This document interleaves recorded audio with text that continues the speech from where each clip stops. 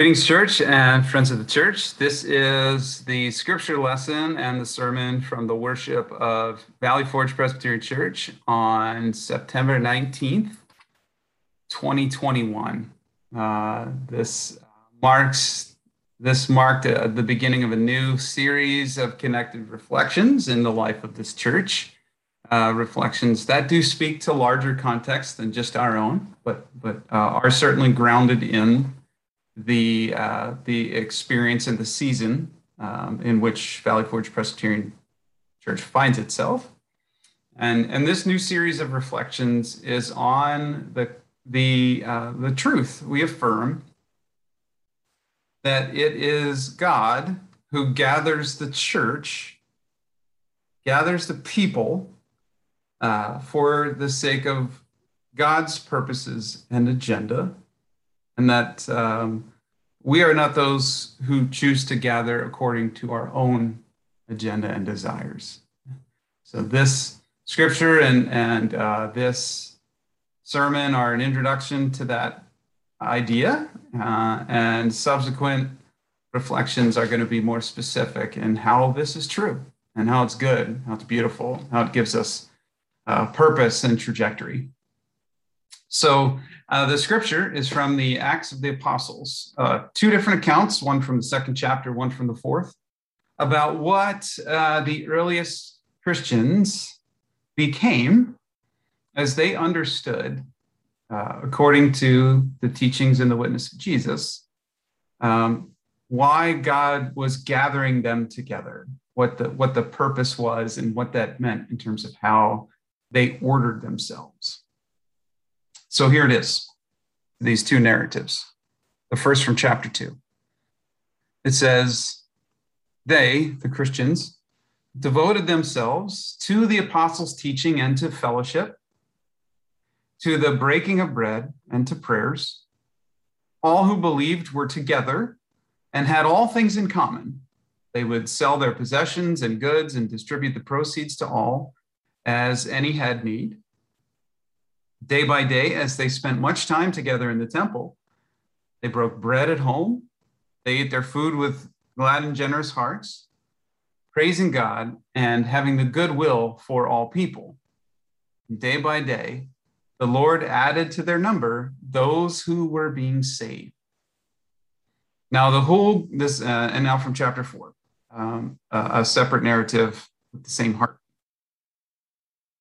Now, the whole group of those who believed were of one heart and one soul, and no one claimed private ownership of any possessions, but everything they owned was held in common. With great power, the apostles gave their testimony to the resurrection of the Lord Jesus, and great grace was upon them all. There was not a needy person among them. For as many as owned lands or houses sold them and brought the proceeds of what was sold. They laid it at the apostles' feet, and it was distributed to each as any had need. So, Jesus is Lord. This is the bedrock confession of a Christian life. Not that I myself am my own Lord, or that any other voice or norm or expectation or value is Lord, is the ultimate authority on who I understand I am and the way that I shape my life. But Jesus is Lord above all else, all other things. That is our bedrock confession. What Christ says is what we understand to be authoritative and true. Jesus' vision for our lives together and for this world, that's the vision that we, his followers, adopt for ourselves. And this is the vision of the kingdom of peace come to earth as it exists in heaven. Jesus' vision for our lives and for this world is not solely or even primarily concerned about what happens when we die. His spiritual teachings were not about how to get to heaven someday, but about how to bring God's norms and rhythms and intentions of heavenly life together here.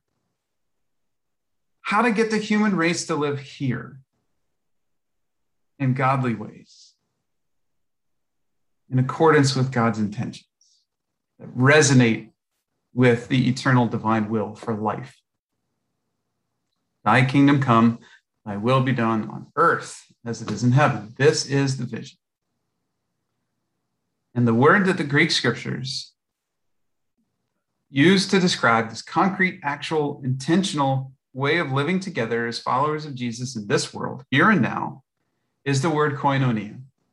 And this is not a huge ethereal someday kind of somewhere else concept, but an actual concrete way of ordering human life in the here and now so that we naturally grow into this interconnection of the body, community, when we take what Jesus taught and we implement it in our social order. And koinonia is the intentional sharing of time, energy, and resources in common as the basis of our life together. Koinonia is the Christian social order. This is what we say life has always been meant to look like. The sharing of time, energy, and resources freely as they're held in common. And that is the basis of human life. We see this in Jesus. He did not concern himself with power or material possessions. He did not love his religion more than he loved other people. He modeled a simple, non-anxious, non-judgmental, and grateful life. In all things, he sought to use the time, the energy, the resources available to him to help every woman, child, and man around him to flourish as any had need. These first Christian communities sought to model their life together intentionally after his example and teachings. And what that life together became was koinonia. The descriptions that we have from the Greek scriptures of the earliest Christians gathering or being gathered reveal that koinonia was central to their understandings of what it meant to be a church, to be Christians in the world. In the account of the Acts of the Apostles, the text in this episode, the people of the church were described as devoting themselves to both the teaching of the apostles, listening and understanding what they were saying intellectually, but also to fellowship, which is this word koinonia, the physical implementation and embodiment of that which they understood intellectually. As they both spend time in the temple, listening and learning, and then breaking bread together in homes, praising God in the temple, but also going out into life and having the goodwill of all people, intentionally, physically, not just ideally, but actually. Because their convictions based on the witness of Jesus were that God didn't and doesn't hold anyone's imperfection against them, that God's love is a force that's active and true for all people, and that God's will of a kingdom of peace demanded that everyone, not just some, flourish, and that God's will of peace demanded their participation in making that a reality in the here and now. And so with one mind and one soul, the account says, they lived as though the collective was the point and not the individual. They rejected the norm of private ownership. They held possessions, homes, and land as community resources. They sold things when needed in order to meet the needs of anyone. And day by day, it says that God added to their number those being saved. And now we considered in a previous series on the wisdom of the Apostle James that to be saved does not just mean that these people were instilled with the proper beliefs to get them over the threshold into heaven someday. But instead, what it meant was that they were restored in health and well-being in the midst of their lives here and now. God's salvation is as much about the physical and the here, peace, flourishing in the here and now, as it is our well-being in a future life. So because of the actions of koinonia, people were being saved daily through that mutual sharing and support.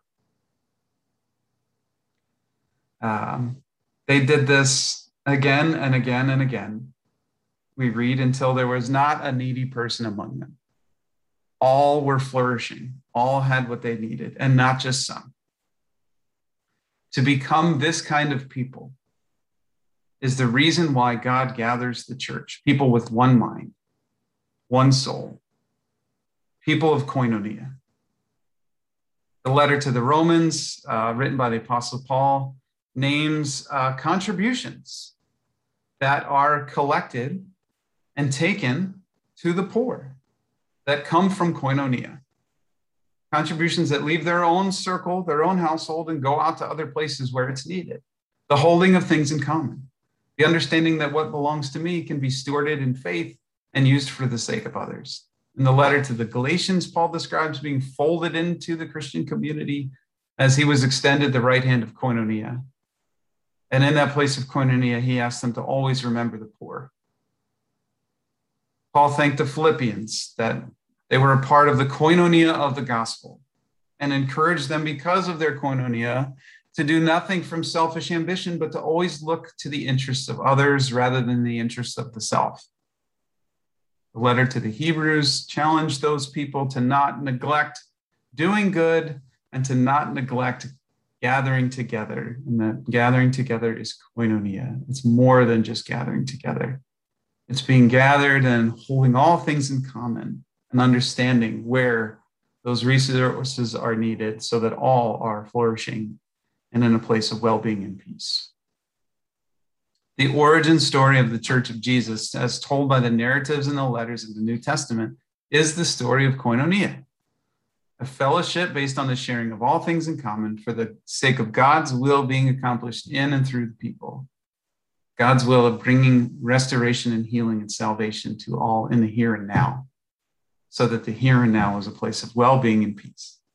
The narrative of the scriptures as a whole, from the genesis of creation in that place of Eden, that place of first koinonia, all people, creatures, creation were living together in a place of peace, fully connected and interconnected.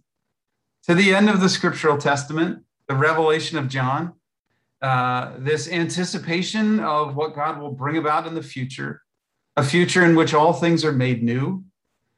God, humanity, all creatures, all of creation, it's all restored to that place of peaceful connection and interconnection.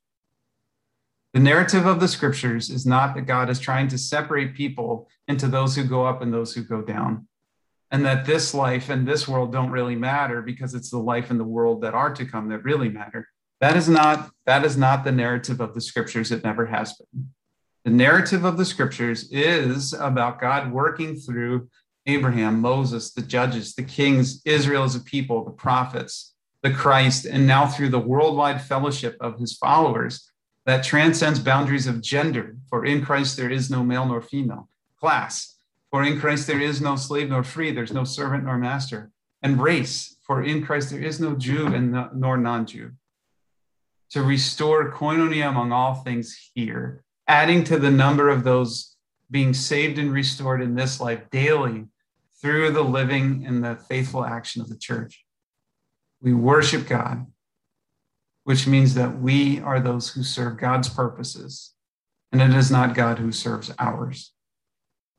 When we find ourselves gathered together on a Sunday morning or gathered together here in this way virtually across space and time, that gathering of Christians happens as a part of this larger story about who God is and who we are and who our neighbors are.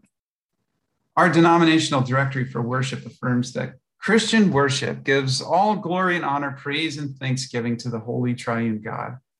We are gathered in worship to glorify the God who is present and active.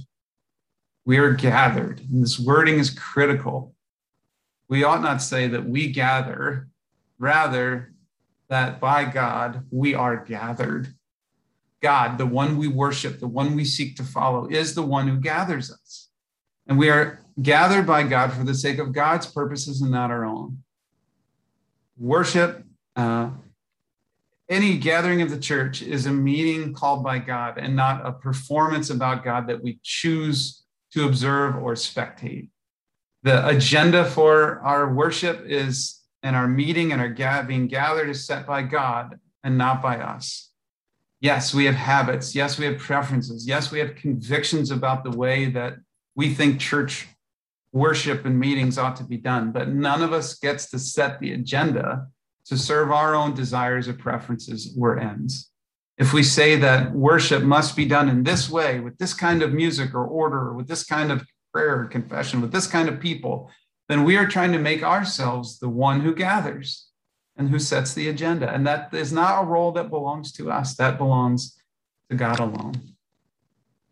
So central to our understanding of what it means to be gathered as the church are these two convictions. That one, it is the Spirit of God who gathers the people together for the sake of God's will being accomplished.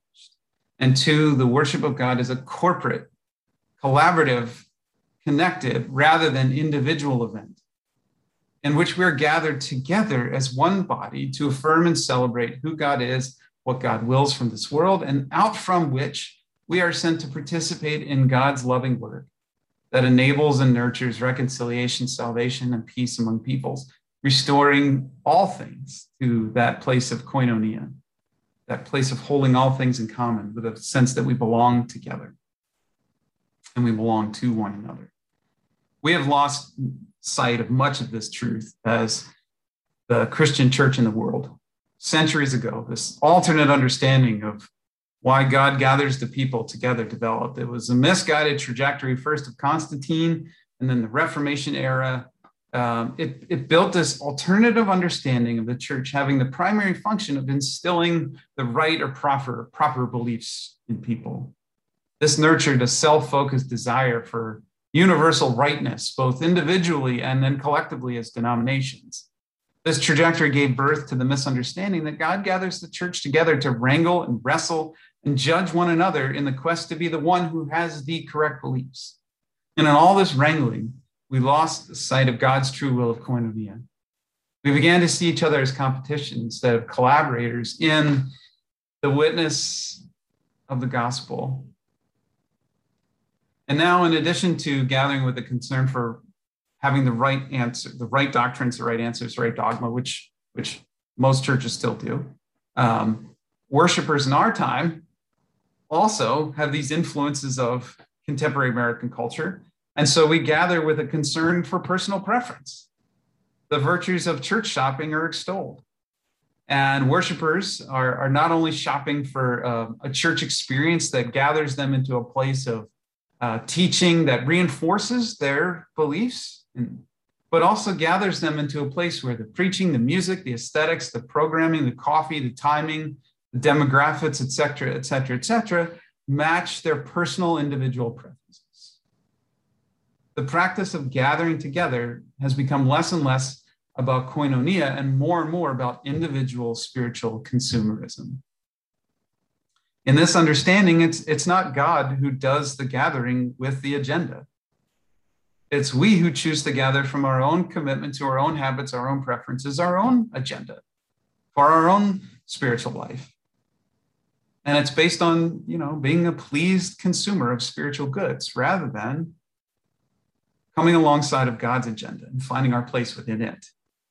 We seek to fit God into our weekly agendas in a way that is convenient and pleasing and desirable to us.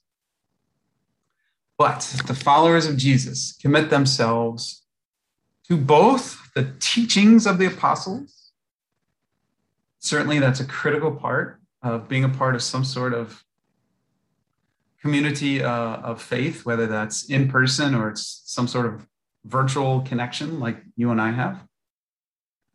But we aren't only those who commit ourselves to kind of learning and listening, downloading. We also are those who commit ourselves to the fellowship, to koinonia, the intentional implementation of this very particular way of living in our social order. This way of sharing our time, our energy, our resources in common as the basis of our life together with other human beings. We are those who commit to being of one mind. And that's not our own mind, or that's not the mind of our dogma or the mind of our preacher, but it's the mind and soul of Christ. We are those who commit to the desires and the agenda and the mind of Jesus. We are Christians not only when we are in our various temples, but also when we are gathered in homes and workplaces and out in the neighborhood and wherever else we find ourselves. We are those who praise God, certainly, but also intentionally in our everyday living have goodwill for all people. And with that goodwill for all people, we pray for people in need, and then we give of ourselves with the understanding that that which belongs to us doesn't actually belong to us. We are stewards of that which we have access to, and we have the ability to use that for the sake of the others. And when that's true, God works through our faithful koinonia actions to add to the numbers of those saved here and now, working through us, not just to get others to believe the right things like we do, but to feed the hungry, to house the homeless, to lift up the poor, encourage the hopeless, love the least of our sisters and brothers, become agents working in, participating in God's saving efforts in the here and now to bring literal physical help and healing and well-being to other people.